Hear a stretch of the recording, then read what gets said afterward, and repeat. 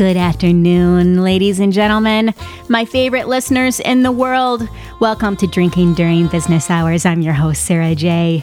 And we're so grateful. You know, today marked 5,000 listeners, and we're so very grateful. We're on episode 11 today, and we've technically only been on the air for 9 weeks. So that's really good, and we're just very flattered, my producer Jason and me. Thank you so very much for your support.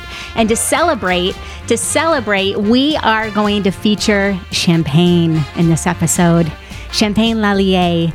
And this particular champagne came from 2012 Harvest. It's Brut, which means dry. It's from I in France. It's true champagne. It's small in production, and it's really kind of very similar to my guest today. It's understated, and it's a big deal. It's one of those champagnes where it's like, yeah, Google me, bitch. Today I'm so excited. I have Jeff Greenstein on the show today, and I don't know, maybe you've heard of him. His credits, let me know if you've ever heard of these shows. His credits include Will and Grace, Desperate Housewives, Parenthood, Partners, Friends. I don't know if you've ever heard of Friends. I don't know. I've heard of it, and I think it's really this list of shows is really some of the best in television history, and I'm so very honored to introduce everyone to Jeff Greenstein. Thanks, Thank you, Sarah. I've never been compared to champagne before. It's the best. It's fantastic. It's the best, and this particular champagne is understated and unpretentious. Wow. Okay. Well, I am stated and pretentious, so let's see how it goes. Oh, I don't think so. And we just met. Right. About a week and a half ago That's or so, right. and we met through our mutual friend Kim Grunenfelder. Previous podcast guest. Be sure and download it. She is fantastic, best-selling author.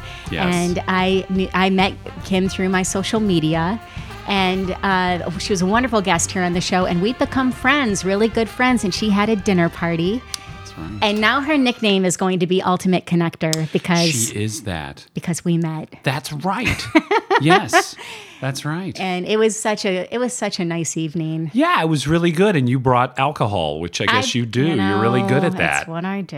Whatever you That's brought what I was do. extraordinary. I couldn't help myself, and it was a lovely. She prepared shrimp scampi. Yeah. And yes, I brought a Pinot Noir from Britain Vineyards, and it was great. It was good. Whatever you said about it sounded just extraordinarily evocative and appropriate.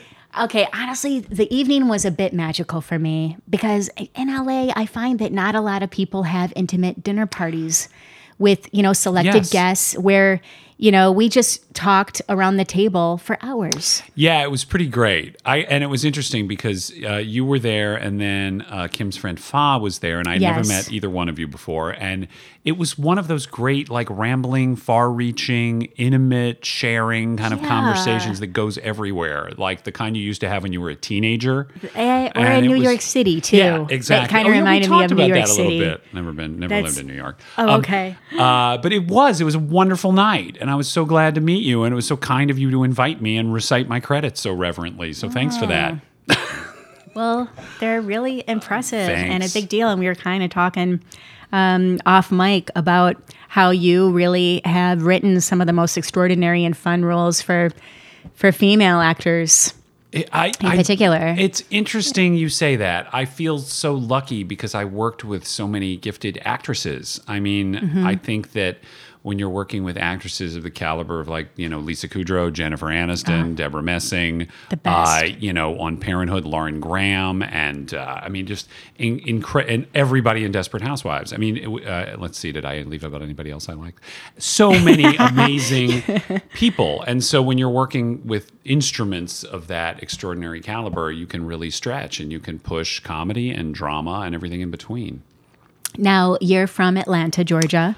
I am, as you can probably tell from my southern drawl.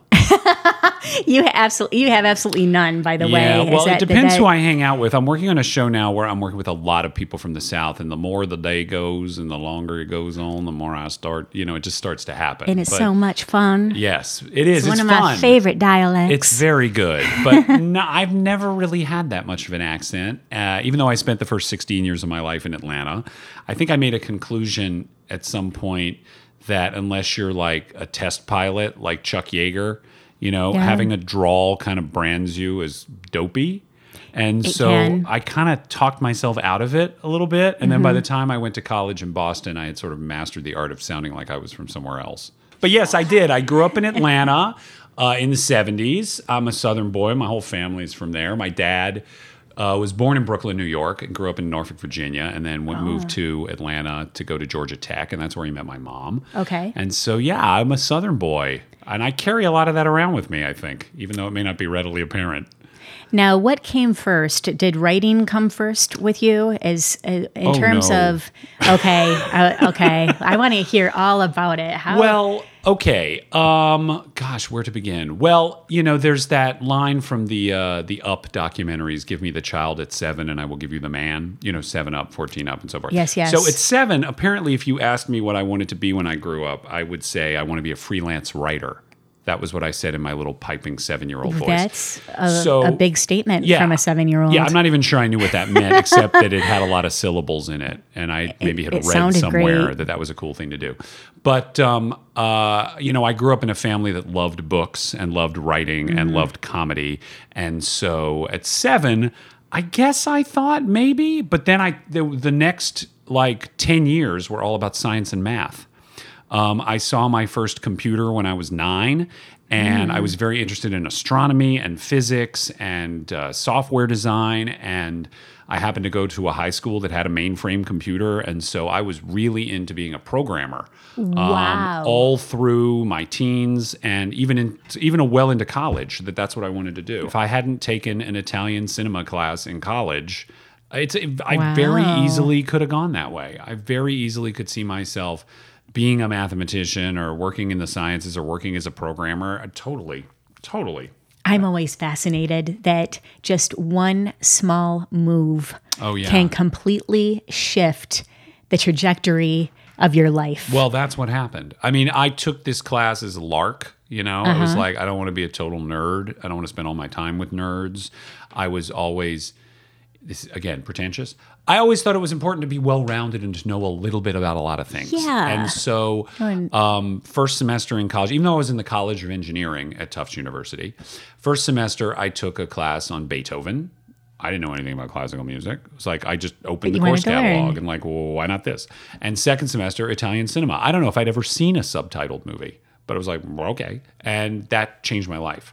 I started writing. I showed it to friends. I developed this idiosyncratic style of my own. I was really fortunate that after a few years, I actually got staffed somewhere. I don't know how. I just blundered into that. So how did that happen? Because I'm really curious. Well, I lured my college friend Jeff Strauss out here after about 6 months after I moved here, and so he and I started writing together. And you're young at this point because you're pretty fresh. I was 20. Oh, really? Yeah, because I started kindergarten. I skipped kindergarten. I started first grade at 4 because I should have known the glasses. Such a large smarty. So I was 20 when I graduated and moved out here, and Jeff and I started writing together, and we were working on screenplays and such. And my girlfriend, who I met out here, was working as a placement agent at a temp agency. So she got Strauss a job at ABC. And eventually, after there was a reshuffle, he ended up on the desk of the head of comedy development. And so we were toiling away on our endless screenplays. And meanwhile, these scripts were going across his desk for like Moonlighting and Roseanne and Wonder Years and 30-something. And we're like, God, these are amazing shows. Fantastic. Iconic, actually, iconic today. shows. Yeah. And we were reading these and loving them. And we were like, maybe TV is what we should be doing. So we shifted our focus from features to TV. I mean, primarily because the scripts were shorter. Okay. And there seemed like there would be more opportunities. And also, Jeff was developing these phone relationships with lots of agents. And so when we had a piece of material that we thought was good enough, we asked one of them if he would read us. And eventually he took us on. And after a few years of freelancing as, writing episodic television, shows of you read all my Groovy credits. I wrote an episode of Charles in Charge, Mr. Belvedere. I'm sure there's something else in there. The Charmings. Okay. Freelance episodes of, really right straight down the middle sitcoms. And then we got staffed on Dream On, which was one of HBO's first series. which was created by Marta Kaufman and David Crane. And we went Okay. from being baby writers to running that show. Whoa. And I learned Very fortunate. everything. So fortunate. Because you're still really young at this point. So, yeah, and I you- think and at you that just- point, let's see, 89. So I was 25 or 26 when I got that job. And I was just really lucky, and I stayed there a long time and learned an enormous amount from not just from Marta and David, but there were incredible writers on that staff. I mean, Bill Prady, who went on to create Big Bang Theory, is on that staff. Max Muchnick and Wow. David Cohan, who created Will and Grace, they were on that staff. That's got to be pretty neat to It see was- everyone just kind of crescendo. And they did. And, to kind of all start at the same time and just to see Yeah. where everyone goes and Yeah. and to create something iconic together that will be your baby and family. Yeah, And it was amazing because we were all young writers. Very few of the people I mentioned had any credits before they got staffed on Dream On. Marta and So David had cool. great taste in writers. And then at the end of our tenure on Dream On, they asked us to help out on a pilot they were writing, which at the time was called 6 of 1. And that became Friends. And so they took us with them to that show. And I'd never written a multi-camera half hour before because, Okay. Dream On was single camera. And so had to learn that discipline on the fly. and was there a vast difference between the two? Yeah, well, Friends was an extremely challenging show. I mean, it may not be apparent to the end viewer, but to do a show with 6 leads and 3 parallel stories in every episode, Yeah. operating in the same timeline and in a lot of cases in the same physical space, is really, really challenging. I always thought that every episode was a finely designed Swiss watch. And chances are that one of the watch parts would not be working over the course of a typical production week. And so you would have to say, okay, well, we can lift out this tiny gear and we can remachine it and maybe put in a different one. And so it was just a very complicated and intricate show. There were a lot of late rewrites on the show. Oh, I would imagine. And was it stressful? It was only stressful in that multi-camera is always stressful because you have to rewrite an entire script in a night, every night. So if you don't mind kind of explain multicam Oh, sure. versus for our listeners that Well, may not know. typically when we say multi-camera, we're talking about shows that are filmed before a live audience and usually with what we call a laugh track, though what that is the sound of the live audience laughing at incredibly good jokes. Right. But it and is staged, the it's- laughter? Yes. Okay. And it's really basically a filmed stage play. Okay. So that when we talk about multicam, we're talking about a show like Friends or like Cheers or like Family Ties or like I Love Lucy or Right. like How I Met Your Mother. Yes. And then when we talk about single cam, we're talking about like The Wonder Years or 30 something or Parks and Rec or The Office, shows that are shot more like a movie. So just different challenges between the two stylistically. Yes. Yeah, there are different challenges stylistically. Yeah, well put. And then beyond that, there are different challenges just in terms of the way that the production week unfolds. Because with multicam, you typically read the script and rehearse the script, and then after every reading and rehearsal, you rewrite the whole thing. Oh, And so lot of work. it's a workshopping process that begins on the day of the table read and ends the night you shoot it and continues. You've been to filming of a multicam? Yes. So you know that you're rewriting even during the shoot. which looks so stressful it's, to me. Yeah, it's incredibly stressful, but And exciting. it is exciting, Yeah. but you can see the beads of sweat, and there's just Definitely. It's like, think up a joke right now. Yeah. No, Or, and then the thing that we thought- memorizing on the fly for the actor as well. I don't know how they do it. That's I don't it's a even- lot of turmeric. Yeah, exactly. Exactly. So Not that I've been at that level, but I've been where I've had to, other shows where I've had Yeah. last minute rewrites. It's Yes. crazy. So there's that. And then over on the single cam side, and I did that on, Dream On, a couple other shows that I've done were single camera half hours. You're really crafting the script in advance of production. And once it's in production, it's kind of done. And it moves forward as, it's off shooting somewhere while you're back with the writing staff. Okay. And so the challenges of that is, well, it's twofold. One is it's extremely hard to make single camera half hours funny. Because it's just really hard. Because you can have the sort of zany, Dadaist, anarchic style of a show like 30 Rock, Right. where there's a slightly kind of, anarchic quality to it. Or you can write kind of comedy of embarrassment, like The Office. Okay. But what you can't really do is pump the show full of punchlines because it tends to feel strange and forced. One of the things that I think is brilliant about Modern Family is that they do find a way to take a show that is single camera and make it as stuffed with laughs as your typical multi-camera half hour. And that's probably because most of the writers who work on that show come from multicam. Okay. But they do a very good job of almost like hybridizing the two styles. Okay. But the disadvantage of single camera is you don't get that workshopping process. And so you can't really refine jokes over time, and you don't have the audience feedback to tell you whether it's really funny. If it works. It's really what 10 people in a room think is funny. It's there are essential.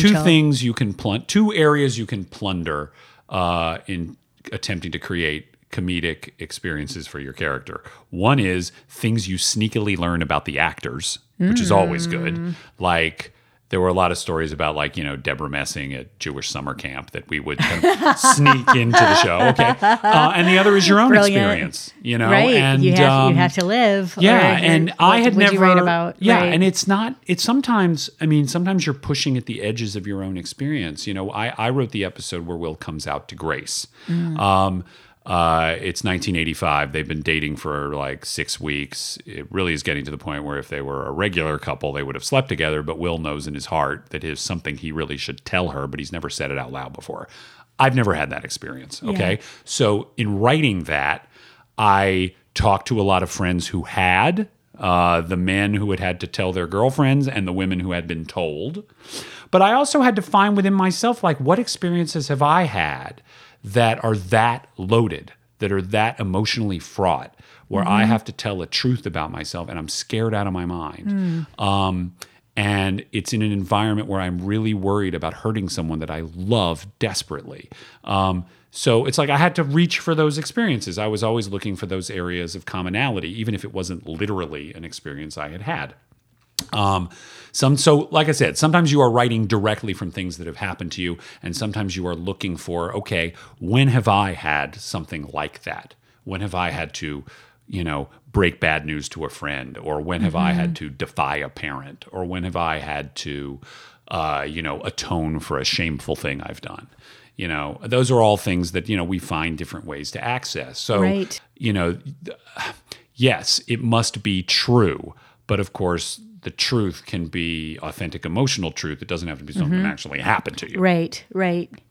You can find something. You can find a correlation, like you said, that brings you to that feeling. Yeah, exactly. I mean, when Strauss and I started out writing, spec scripts in an attempt to get hired, we wrote the first couple of scripts we wrote. I always thought of as like erector sets. I mean, they were elaborate contrivances of ideas that were designed to yield laughs. Like, we knew that if we created certain comedic situations and then lit the fuse, sparks would fly. And it wasn't until we wrote a script that was sort of based on our own experience, which is we were kind of on the, we were getting into our late 20s and things had not quite gone the way we wanted them to. And we were feeling like, are we over? Even though... Oh, this is so funny Yeah, to hear. I know, isn't that funny? And we wrote a script. We wrote a spec episode of Murphy Brown, which was about the young loved Murphy producer. Brown. Yeah, remember that show? Sure we wrote an do. episode which was about Miles Silverberg, who was sort of that 20-something hotshot producer on that show, having a crisis because he's turning 30, and he goes to Murphy and looks for sympathy. That's a really funny... That is. He's saying, like, am I anyone can losing it? relate Am I to. over? And he's talking to a 47-year-old woman. Yeah. So we were writing something that wasn't literally our own experience, but it was born of our own experience, and it was no surprise that that was the best script we had written and the one that got us hired, because we were suddenly imbuing our writing with something that had emotional authenticity, even as it was funny. It isn't necessarily write what you know, but it is write what you understand. Right, what you understand that Yeah. everyone would be able to relate. Yeah, and so that was and it's so funny, Sarah, when we wrote that, I was like embarrassed to be doing something that was so directly drawn. Like, it was like I was cheating, And of course, we all Like, know if I had ever tapping into that level of vulnerability. yeah, it felt, exactly that. It's so personal. Yeah, it's so personal. So And there's there's a level of fear of just, well, you must experience that all the time. I do. It's like putting your heart out on the table Yeah. and like having everybody look at it. It's interesting. I'm on a show right now where we've only been working together for a couple of weeks, and we're all kind of learning how to be vulnerable together. Now, how do those dynamics play out? I mean, because I would imagine at times you're assigned to a project where you don't have a relationship or a rapport with the other writers. Oh, it's almost always that way. Wow. And you're in a room with them and you have to make magic happen. Yeah. Well, to me, I mean, look, in some cases, there's one writer in the room that I've either met or worked with before. But when I walked into the room, like when I walked into the room on Friends, I knew Marta and David, but I didn't know the other 10 people in the room. And when I went on Will and Grace, so about 12 writers? Yeah, about 12 writers. Not on this show I'm doing now, but on a sitcom. Most of the sitcoms I've done have had staffs of between 8 and 14.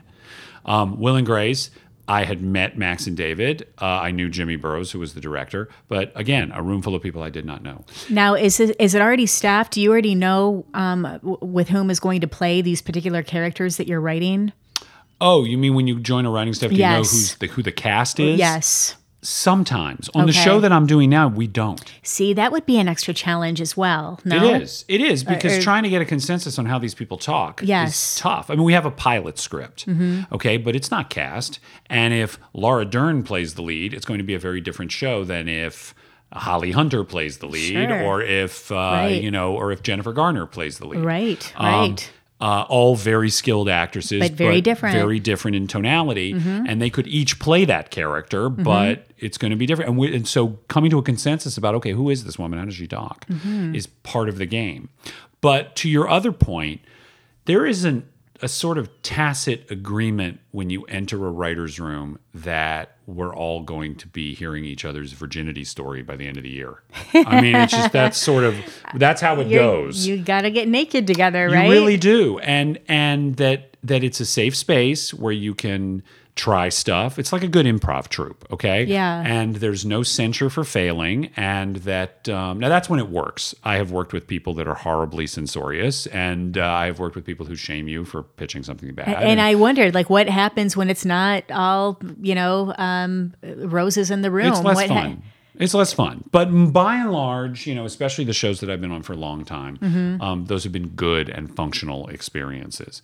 But like I said, there's this tacit agreement of like, okay, we're all married now and we're going to be sharing a lot of stuff and it doesn't get repeated outside of this room, and you never make somebody feel bad for having shared something. If you shame them for a personal experience that they've shared or for a bad pitch, they're going to clam up and you're not going to get good work out of them. So that agreement has to work.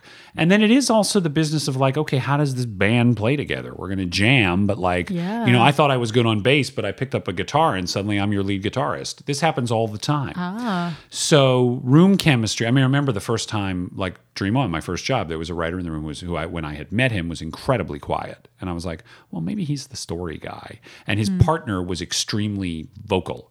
And I thought, well, all right, well, maybe she's the funny one and he's just like a story engine or something. And it turned out when we got in the room, their polarities flipped. That he was the funniest guy in the room. Like once he felt safe, he was completely hilarious. Like he's one of the funniest people I know, one of the most extraordinary joke writers, just in terms of ability to craft a punchline I've ever met.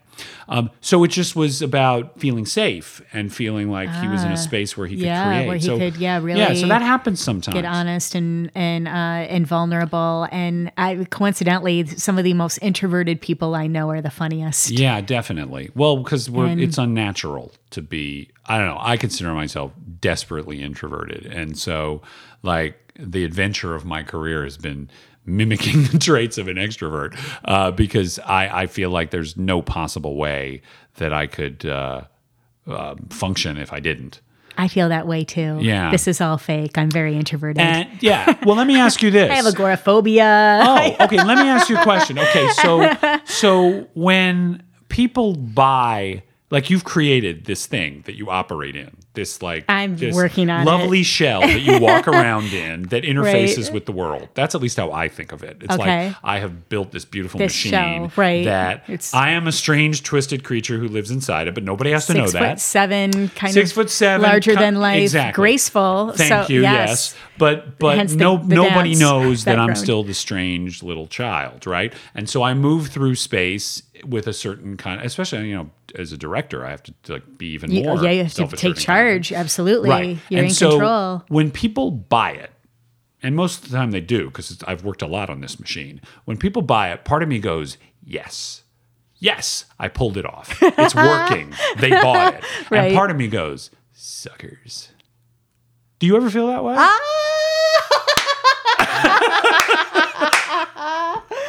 Oh, that's interesting. I mean, probably. Okay. Probably. I mean, it depends on the situation, and Okay. definitely in my past life, as I used to be, in the corporate world, Yeah. and I was in the champagne industry, Right. in a higher position, and Yeah. I remember, presentations at the distributor and traveling a lot, and I just didn't really know a lot about. I was kind of launched and catapulted in this position, and I didn't really know a lot Right. about champagne and wine, and I just memorized some adjectives, and I kind of faked it in the beginning. Right. So yeah, And then it was eventually acting, and they bought it. and eventually they bought bought it, and then eventually I bought it. That's interesting. Then I became it. Interesting. I think when you do it long enough, Yeah. and and when you just kind of reassure yourself, and Yeah. I mean, if you study enough to be able to talk intelligently about something, Yeah. then you just know about it, Yeah. because you studied it. It's true. And then- when I moved into directing, I took all my actor friends and director friends to lunch, and I was like, do's and don'ts, do's and don'ts. And one of my director friends said to me, "Do you want to know the secret of being a director?" And I said, "What?" He said, "Say you're a director." That's it. All you have to do is say you're the director. And then once you start saying that convincingly, people will believe it. That's it. What was your pivotal moment What do you mean? in terms of, I am this Mac Daddy king? Oh, that's never happened. Really? What do you mean? Like, what? You're a Mac Daddy king. That's good. Until you said, well, first of all, until you said that, But- no one had ever called me one of those. Well, maybe not in those words, but I'm not being that's disingenuous when I say this, and I'm not fishing when I say this. I still believe I have a lot of work to do. And this is a lovely resume that you reeled off, but I am definitely proud of my accomplishments, and I am fiercely protective of my sterling IMDb page. Okay, so that is really important to me. But at the same time, I don't ever feel that I've got it completely wired. I don't ever feel that I've learned everything there is to learn. And I am always looking for experiences that don't repeat what I've done in the past. I mean, I get pitched all the time. Do you want to do another show about 6 singles in New York City? Or do you want to do the Gay Best Friend show? Do you want to do the reboot of Will and Grace? Do you want to do, Housewives in Suburbia? It's like, why would I want to do that?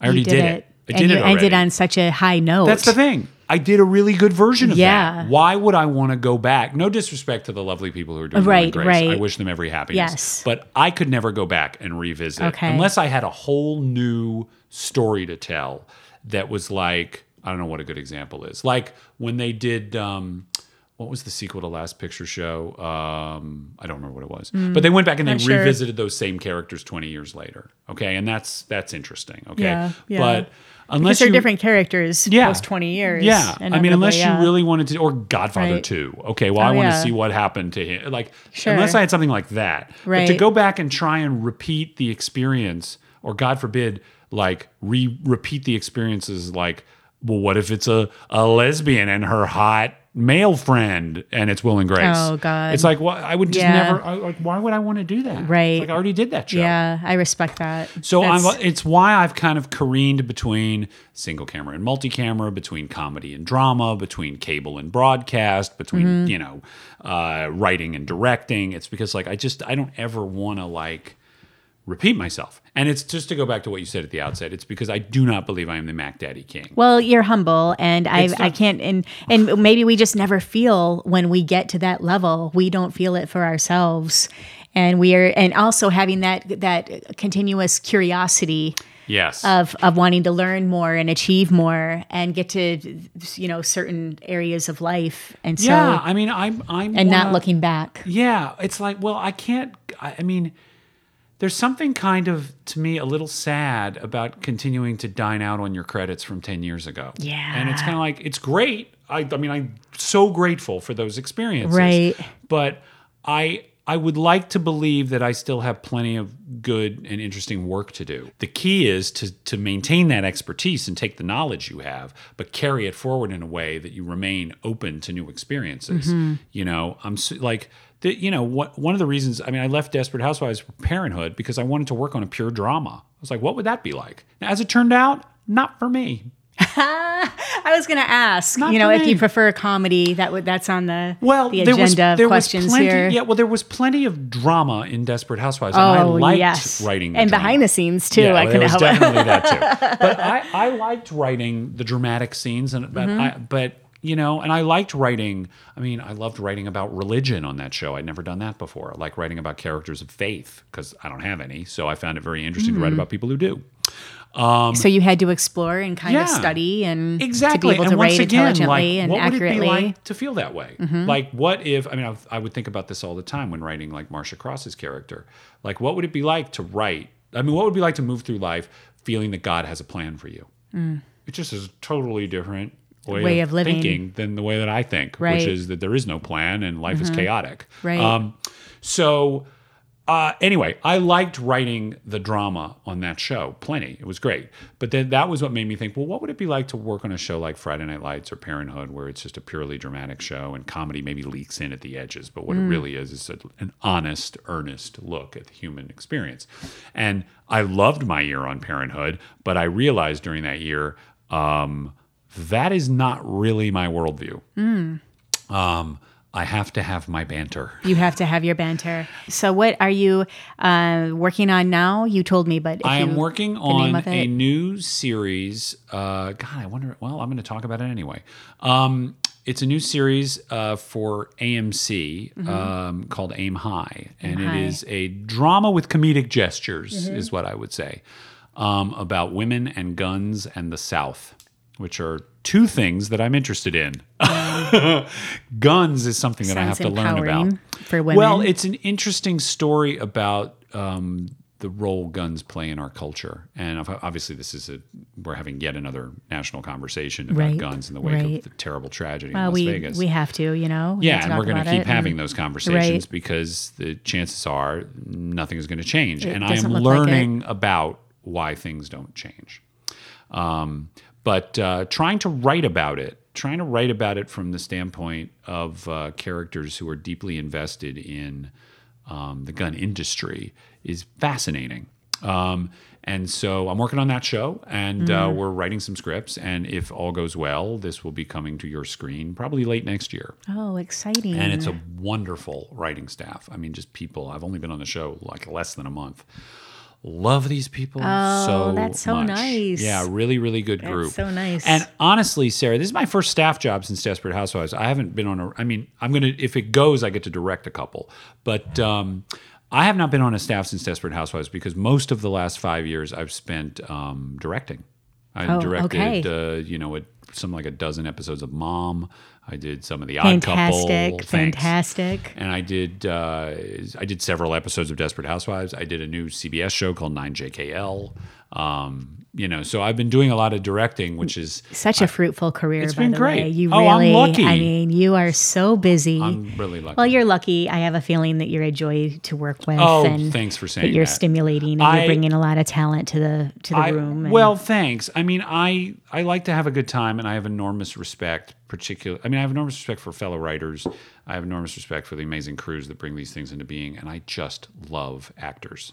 I love them. You have multiple Emmy nominations. You have an Emmy, correct? I do. You do. Thank you for saying that. Explain that moment when you won the Emmy. You know, no one has ever asked me that. Well, cool. That was I had been nominated once before as a writer of a Friends episode. Okay. And that was pretty unbelievable. I mean, the entire Friends experience was like being it had to strapped be. to a rocket ship. We just had no idea that this it would little take thing. off. Not only that it would become Like a dream cast. by the summer after season 1, it was the number one show on television. The just fact the that 20 synergies. years later, I know we just had no idea. And I'm not even being cute about it. We did not know that our show would become Huge. this huge show that people still love a generation later. yeah. Amazing. Anyway, so I had been Timeless. nominated once before, and that was extraordinary just to be in the company of writers of that caliber. And so whatever it was, years later, it was like 3 or 4 years later, Will and Grace was nominated for series in season 2, and I don't remember whether I was nominated for a script that year. I don't think I was. So we were nominated for Best Comedy Series, but it was like, we're not going to win. We're not going to win. It was like, I think it was our first time being nominated. It was a relatively new show. I felt that it was Everybody Loves Raymond's year because if it wasn't going to be Raymond, it was going to be Frasier. And if it wasn't Frasier, it was going to be, I think, Sex and the City. It was like there were a lot of great shows on the air. Right. And I was like, we're brand new. I mean, to be straight up honest, I did not know whether the Academy would get on board with a gay show, a show with no straight males in the cast. Okay. This was edgy. Yeah, well, no day. straight males in the cast of characters. Right. To be more accurate.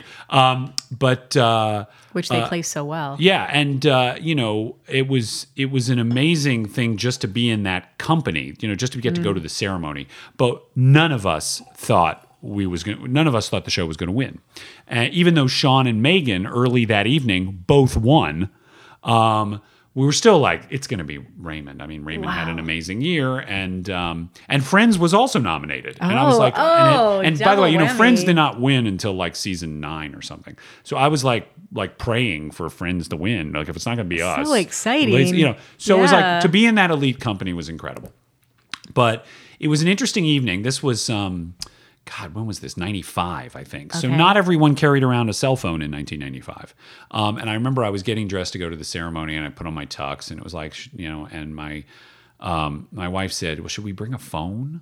Like, in case something cool happens? I was like, no. So we didn't. So, if something cool happens, it's gonna be I'll Raymond. borrow it. So yeah, and it's like, and then I remember as I was sitting down in my seat, and our seats weren't that good. So it was like, yeah, it's really You get VIP seats. It's like they were all right, but it was like Friends and Will and Grace way ahead of us. Nominated But anyway, as I sat down in my seat, I broke a cufflink. And so my sleeve was flapping around, and I was like, well, who cares? It doesn't matter. I'm going to be on stage. And then, like I said, Sean and Megan won. That was amazing. And we're like, you must have felt so great when they won. Like, that has to feel very rewarding to be responsible for their... Yeah, it was great. Yes, and they thanked us all, and that was terrific. And I think, so the evening wore on, and it got to the end of the night, and Bruce Willis came out to present Best Comedy Series. And I said to the staff, I said, no matter what happens, guys, remember, we don't do this for the awards. And then they said, Will and Grace. And we all just started screaming. And you're like, my cufflink. I was trying to hold my sleeve together. We all just started screaming. And how joyous. we just jumped up and down and screamed in each other's faces, and the music was playing. And I did remember to kiss my wife, because that's important. Good. The last time I won an award, which was a Cable Ace Award many, many years before for writing, I forgot to do so. And so I didn't want to mess it up. So I did. Then we all went to the stage, all of us. Like, you're only supposed to take like 2 producers, but we all went up to the stage, and the whole cast came. And then it was just, and then we were all up there. And then Max gave a fantastic speech. He held up the statuette, and he said, I finally found a woman I want to sleep with, which is brilliant. That is brilliant. And it was incredible. It was incredible. That couldn't have been off the cuff, or do you think it was? I'm sure he knew he was going to say it. I'm sure he knew he was going to say it. Practiced in the mirror. Yeah, but he and David were very gracious. That's and neat. I couldn't hear a word they were saying. You were just kind of I was standing directly behind them. It's so funny you're mentioning this, Sarah, because I had this on I have this on a VHS somewhere, but I realized the other day somebody sent me a link of the YouTube video of us winning. So I watched it. Just like a couple of weeks ago. And you can see none of us can hear anything that anyone else is saying. Just I am looking up at on each stage, other. and here's what I'm doing. Well, this won't play on a podcast, but I'm just looking around like absolutely thunderstruck. Like, I can't believe where I am. I'm looking out at the crowd, and I'm like, can't believe how I got here. How did this happen? Because and that's just as rewarding for the audience to witness, too. It was great. It just feels so warm and fuzzy. Yeah. I probably would have cried for you if I would have. It was incredible. And a couple of cool things happened on the night. I mean, that was amazing. The West Wing, I think, won for series, and that was great. So they came in right after us. The whole cast and crew of the West Wing came backstage at the same time. Gary Shandling congratulated us, and he said something like, "It's the only thing my friends are talking about," which was a typical not quite a compliment from Gary Shandling. Maybe. Clearly he didn't watch it. That's funny. I remember as we were climbing the stairs. David Cohan said something really amazing to me that I've never forgotten. I don't want this to sound immodest, but he said to me, "There's no way we're here if it isn't for you." Oh. And I was like, "Oh my God, that's and I've never forgotten that." And I've had some tough times with those guys over the years, but they were always tremendously supportive of me. I had been dumped by my writing partner 18 months before. So Will and Grace was, so to kind of heavy to overcome. Yeah, to sort of pick myself up off the canvas and And that's just like a life partner. You're ready. That had to be like an intimate relationship. In terms of, you're in the room, Totally. He was my work husband. We did a whole show called Partners about how we were like a married couple. Oh. So to just rebound from that and pull myself together and go to work on this brand new show and help be part of the making of another must-see comedy hit, and then to win an award and the ultimate it was amazing award. And to get actually. that kind of acknowledgement for that kind of show was incredible. And I don't mean to be Dr. Come Down, but it was ultimately a little bad for the show. We had a rough year the following year. Well, they say that it's hard to live up to when you're the winner, and there's a lot more pressure. Yeah. Well, then there was only was there a lot more pressure for the actors and the writers. Absolutely. And yeah, but there was also the thing of I think half of it was the pressure to keep working at that level, but there was also the we're king shit. Look at us. We're we got it. We got this wired, and that wasn't true. And so it was this weird dichotomy in season 3 where in some ways we were a little arrogant and in some ways we were a little complacent. And in some ways we had a weird year. And then we kept coming back and we got better and better. And by the time David and Max left at the end of the 4th season, and I ran the show in seasons 5 and 6 with Joni Marchenko, and we really thundered back. And I still think season 5 of Will and Grace is the best season of the show. It was just that was the year Harry Connick joined the cast. And it was just great. Yes, and he's so lovely. So Such it was, talent. it ended up being this crew. amazing experience. And then to get to go from Will and Grace to Desperate Housewives and have another great experience. Huge, yes. Yeah, so it's I've just been uncommonly fortunate to get these tremendous opportunities and to get to become an integral part of the creation of these super cool shows, all of which are different from one another. It's been incredible. Well, I just think the hard work and hard work leads to talent, and having that continuous curiosity. Well, that's what it is. Yeah. And to try to perfect your craft and get better and yeah, and treating others the way you want to be treated. I'm sorry to get cliche, no, but it's true. Trying to remain a good person through it all. And I just think all of that leads to success. Well, I think you're right. I think I've been really, as I said, I've been really lucky that a lot of nice people have taken a chance on me, and I've always tried to reward that trust by working really hard and being eager to learn and never acting like I have it figured out. Always being willing to try something different or tack in a different direction, and trying to give respect if I expect to receive it. And it's worked out pretty well. I cannot, I also never take for granted that I get to do this incredibly groovy thing. It's such a weird job. I sit around thinking about imaginary people all day. It's really crazy. It is really, that is kind of nuts. Yeah.